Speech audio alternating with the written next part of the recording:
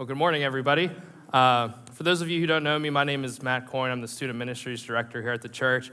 If this is your first morning here, welcome. If you came here expecting to hear a well-educated speaker, I'm going to apologize to you up front.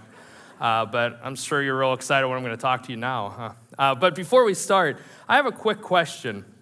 Who here, when you were a child, you had something that consumed you, that you wanted really bad, whether that was a toy or a pet or something like that? Anybody have anything like that? Would someone like to share with me? Just a couple people? Anyone? Raise your hand. Just a couple? I want to hear. What? It was a gun. Okay. All right. All children want a gun. That's good. Well, for me, it was 101 Dalmatian from 101 Dalmatians, the movie. I didn't want a real puppy. I mean, I would have been cool with it, but I just wanted one of the little stuffed puppies from the movie. And I remember at 5 years old asking my parents, just please, Mom and Dad, you don't understand, this will complete my life. This will make my childhood what it was meant to be. And it just wasn't happening. So I remember thinking, you know what? It says, they tell me in church to pray. And so I thought, well, I'll pray to God for this. And the reason I share this story with you is because this is the first time that I was really disappointed with God. I was upset with him because I'm like, God, you tell us to pray, you tell us to ask you for stuff, and it's not happening. So what's going on here? I don't understand. And like I said, I'm sure we've all had that childhood memory where there's something that you really wanted. And if I can be honest with you this morning, I haven't grown out of that. It's gone from a silly toy to something more meaningful in life. This morning, you're sitting next to normal people, maybe some exceptions. But what I know is that there are people in this room, there's some who's sitting here with a halo on right now saying, I got it all together, Matt. You don't have to tell me anything. Jesus is like just first in my life. There's really nothing that I need to get better at. There's other ones this morning who are saying, I strive daily to live a life for Jesus. I struggle, but I know that Jesus loves me, and every day I try to be a better person. And then there are others this morning who you still don't really have a relationship with Jesus. You're curious. You're saying, I believe what Jesus has done, but I don't trust. I don't have my faith, and I just have not put my hope in him. Wherever you're at with that spectrum this morning, I can almost guarantee that everybody in here is desperate for something. Maybe you're sitting here this morning and you're desperate for a more meaningful job, a better job, maybe just a job in general. There might be women in this room this morning who are desperate to have a baby, but for whatever reason, you can't. There might be mom and dads in this room this morning that your child has walked away from your family, has walked away from their faith, and you just desperately want them back. You would do anything to have them back with your family. There's people in this room this morning that might be struggling with marriages, and you would do anything to make that marriage work, to make it work the way that God intended it. Some this morning just might want to be married. I'm sure there's people in this room this morning who are desperate for physical healing, not just for yourself, but for a loved one. There might be people in this room that are struggling with addiction. You just desperately want this addiction to stop, and you're trying everything in your power to make that happen.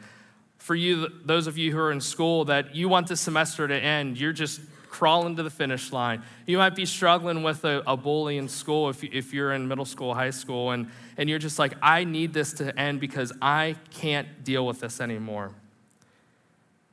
Some of you, even though you're sitting here in a room full of people, you might be desperately lonely. You want companionship, you want friendship. So what I'm saying is this morning, I think we can all say that we're desperate for something. Quick question, who here has ever felt that God has not moved in the timing that they thought he should, or has answered a prayer in a time or the way he should? Yeah, almost everybody. So this morning, what we're going to talk about is that desperate prayer. If you picked up a sermon outline, the first two lines on there, I ask, what is your desperate prayer this morning? And I really want you to think about that this morning. If you don't feel comfortable writing it down because you're afraid somebody might read it, I respect that, and that's completely fine. But just think about that desperate prayer. Take a minute and write that down. or think about it, just like I said, be honest this morning, because we're going to talk about this throughout the morning about what that is. So go ahead, take a second, write that down, or just think about what your desperate prayer is. And I'll have this awkward silence as you do that and say other stuff to make it more awkward. Okay, so you can still be writing down, still thinking about that, but I want you to understand that I have a desperate prayer. That's part of the reason that this sermon came to be. And to understand that my desperate prayer consumes me, probably too much. And I don't want to go into detail with it, but I will tell you that it hasn't been answered yet, and that's okay. This morning, we're going to talk about a story where Jesus intersects in a big way with a desperate prayer.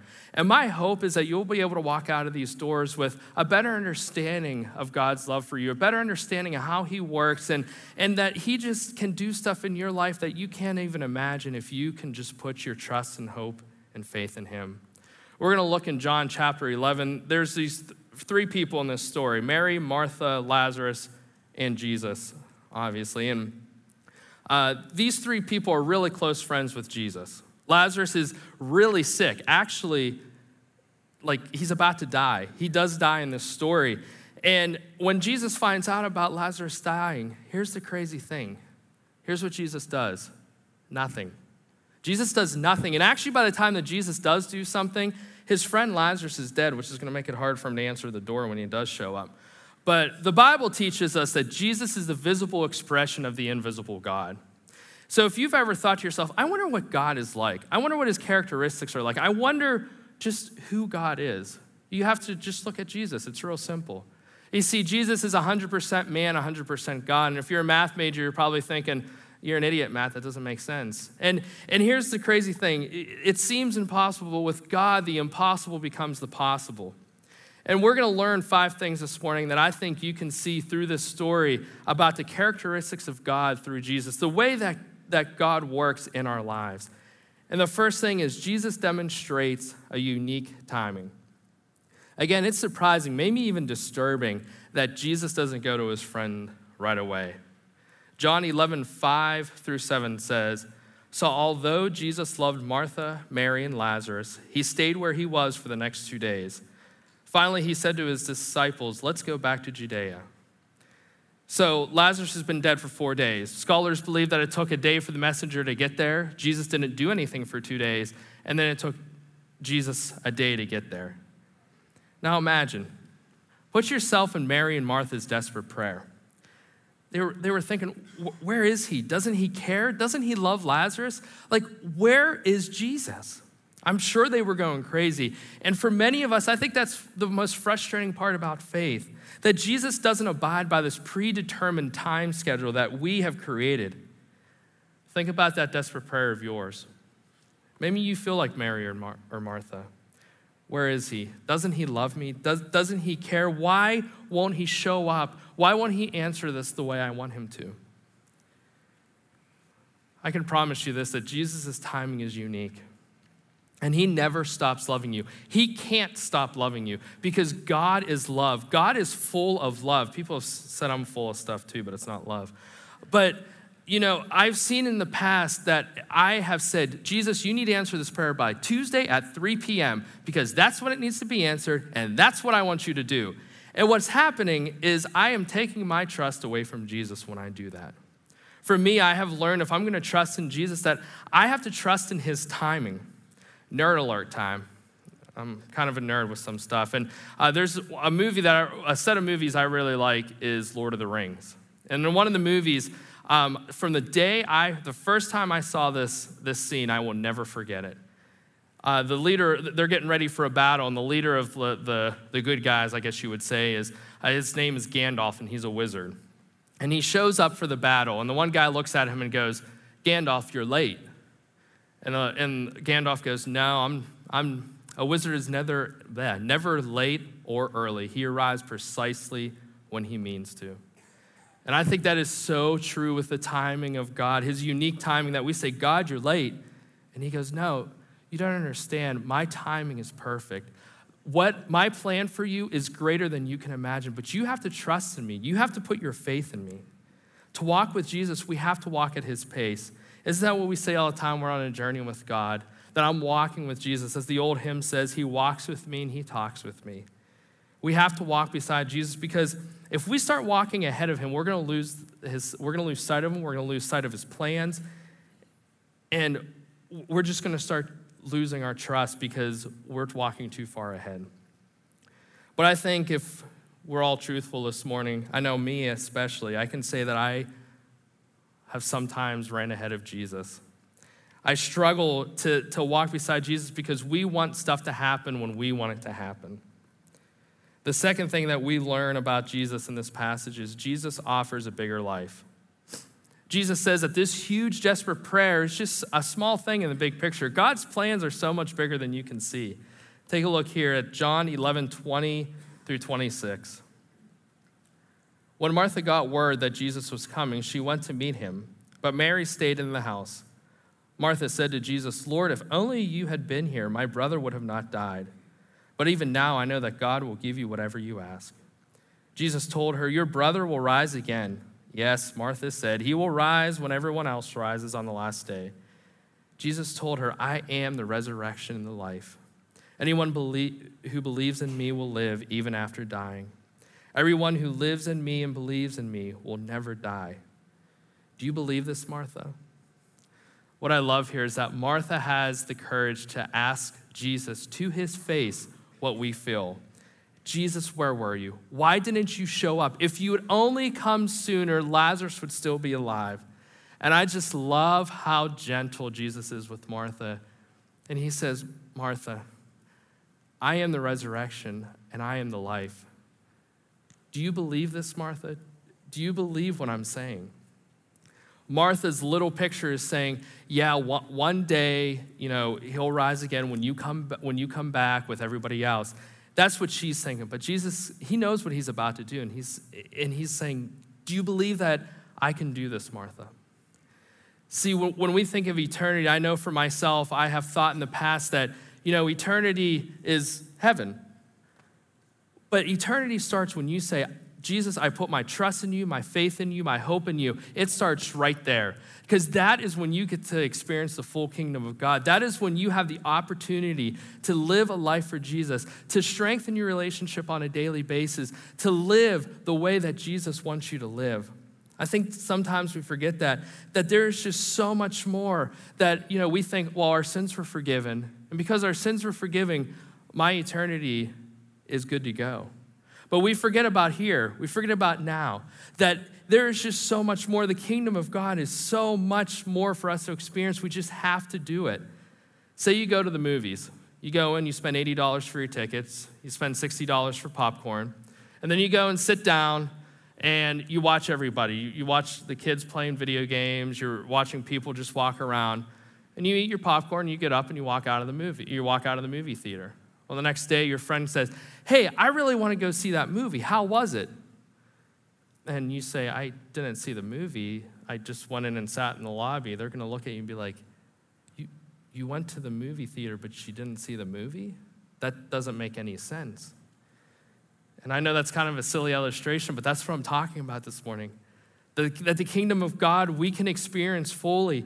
That, the movie theater is so much more than just the lobby. Yeah, it's fun to go and do that stuff if you really want to spend that much money and do that. But it's so much more than that. It's about so much more. And sometimes I think people who claim to be Christians, say like, yeah, I'm good.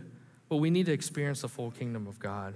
And I don't want you to miss out on that God's promises are true and his life, and a life with him is amazing. Do you believe this? Do you believe this, Martha? In your head, say that to yourself. For me, I would say, do you believe that, Matt? Do you really believe that Jesus can do this? You can say it, but do you really believe it? So with all this said about the kingdom of God, here's what I have to say about that. That I live with the presence of Jesus here in my heart, and I rely on the power of Jesus now. I live with the presence of Jesus in my heart, and I rely on the power of Jesus now. Where did I get that? Big shocker, I got it from the Bible. Ephesians 3:16 and 17 says, "I pray that from his glorious unlimited resources, he will empower you with inner strength through his Spirit, Then Christ will make his home in your hearts as you trust in him.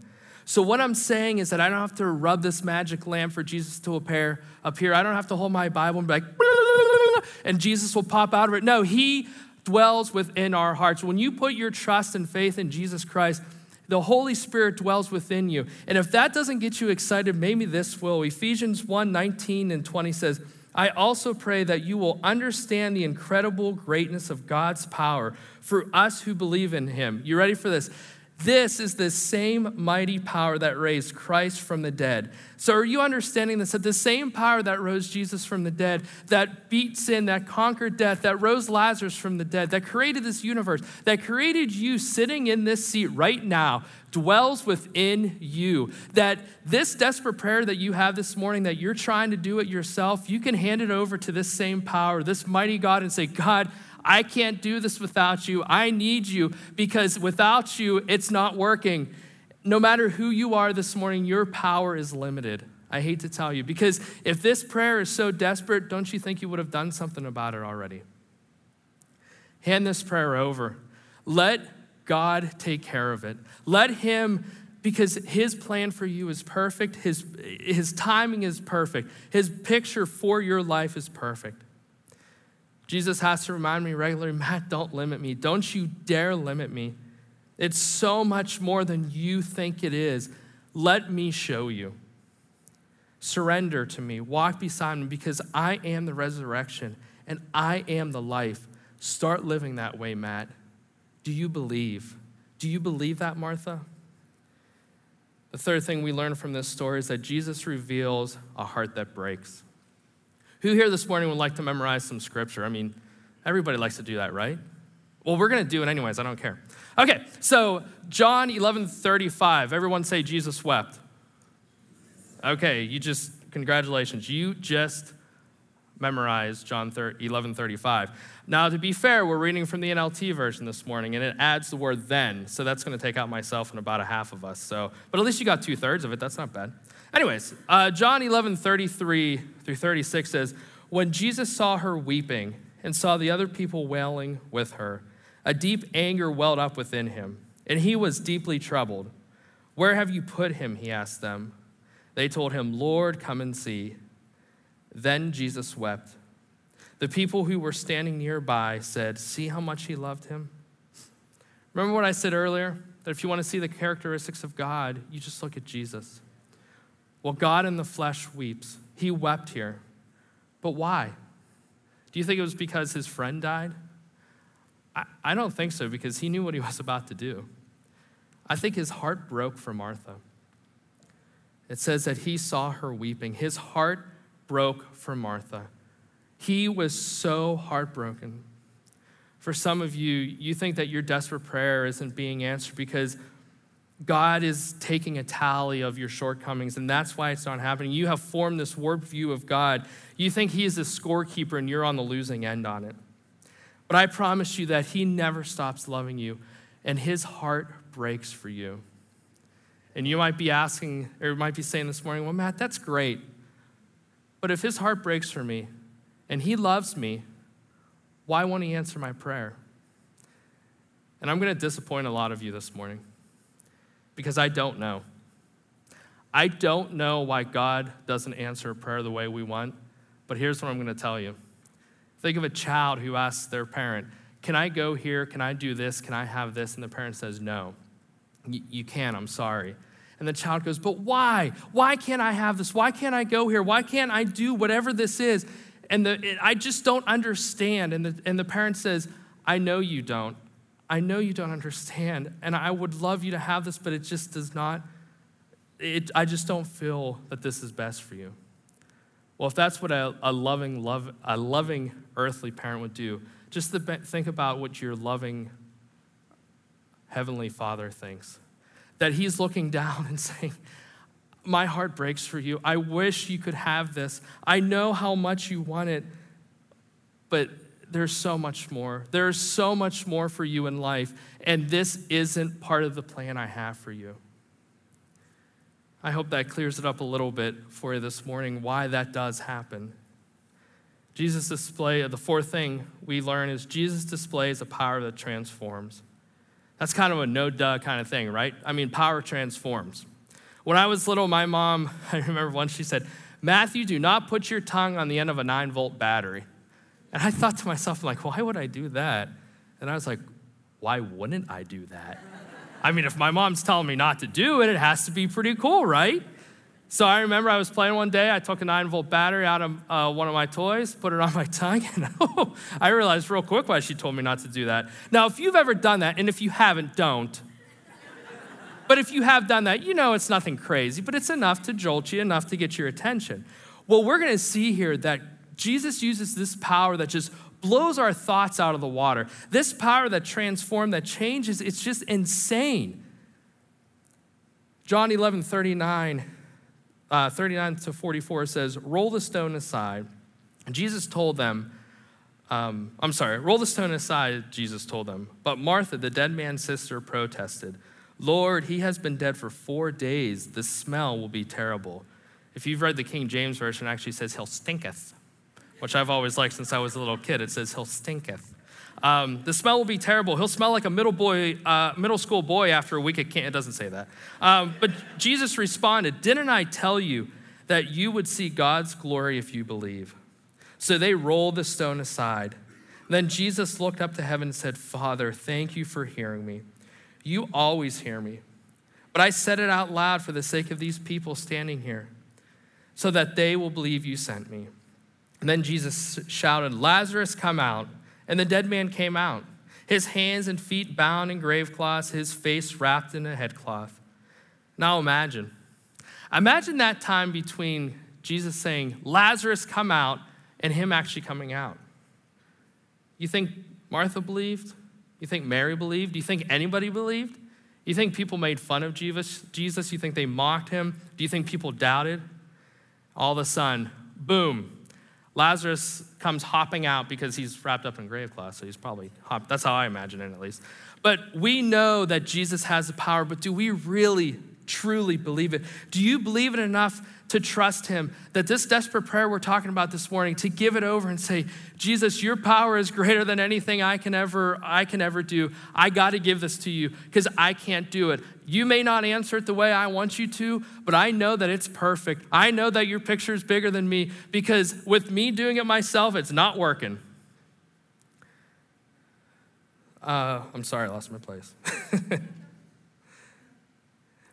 As Lazarus came out and everybody's seeing Lazarus, do you think Jesus looked at Martha and said, Martha, I know you have been praying for this. I know how desperate it is. My heart broke for you, and I know I didn't meet your timing needs, but I never stopped loving you. I can't stop loving you. I am the resurrection and the life. Do you believe this? Do you believe this now, Martha? I find that I limit the power of God when I fully don't trust in him. I find myself easily saying, I trust in you, Jesus, but then I go to this place of control and worry and anxiety, and I'm not trusting him. And what happens is I put my trust into this weak substitute called Matt. So when it comes to you, what are you putting your full trust in? Are you putting it in the power that rose Jesus from the dead, or are you just saying that and putting it in yourself? The fifth thing that we learn about God through Jesus is Jesus calls a community to help.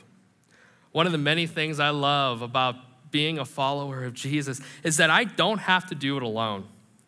John 11:44, so the second part of that verse says, Jesus told them, unwrap him and let him go. You see, it says them. It doesn't say just Mary. It doesn't say just Martha. He didn't say, Lazarus, do it yourself. You got this far. Do the rest of it. Or he didn't say, let me finish this miracle out. No, he wanted them as a community to touch Lazarus, to see this miracle firsthand, to see the power of Jesus firsthand in this raw moment. Maybe community is a little more than just sitting around and talking about the Bible, saying what the Bible says to do instead of doing it. Some of you know in college I played rugby. In my freshman year, I had to run this thing they called the gauntlet in order to make the team. And me and the other freshmen, we trained and we got in shape and we worked together to make this happen so that we could complete this gauntlet. And the morning that we ran this, the upperclassmen all cheered us on. They all encouraged us and supported us. And as we all came across the finish line and the last player came across, we were all standing at the finish line, cheering this kid on, supporting him, encouraging him. And as he ran across the finish line, we hugged him and embraced him because we knew how hard of a trial that was. We went through it. We knew how hard it was. And I think that's what our relationship, our communion with Jesus should be, is that yelling and sweating and begging. No, not that. But for us to encourage each other, to support one another, for those, to have those people in your life that say, I'm with you. I know you're going through right now. I'm going to be here to support you. I'm going to be here to encourage you because I love you so much. And Jesus loves you. And I'm going to be here to remind you that all the time. We have been given a new life in the name of Jesus Christ. But we continue to stay wrapped up in this doubt and fear and shame and guilt and this self-loathing, and they're just not the right clothes. Jesus said, unwrap him and let him live. Walk beside someone who has been unwrapped and is trusting Jesus. And the beauty of that is you can do that right here at New Stanton Church. I'm sure Pastor Josh would love to get you involved with a Connect group. And a Connect group is a great way to have that community, of believers that can walk beside you, that can support you. You can get involved with, different missions. We have the Rise Against Hunger, the children's program, youth ministry, shameless plug. But anyways, but seriously, we started this conversation with you writing down a desperate prayer, or just thinking about it. Read it again, or think about it. I can't promise you that God will answer the way you want him to. I think I've made that pretty clear this morning. But I can promise you that he will never stop loving you, and he will surprise you. We read a passage from Ephesians 3, and I stopped at 17, but I want to back up at verse 18. It says, and may you have the power to understand may you have the power to understand, as all God's people should, how wide, how long, how high, and how deep his love is. May you experience the love of Christ, though it is too great to fully understand. Then you will be made complete with the fullness and power that comes from God. Now, all glory to God, who is able through his mighty power at work within us to accomplish infinitely more than we might think or ask.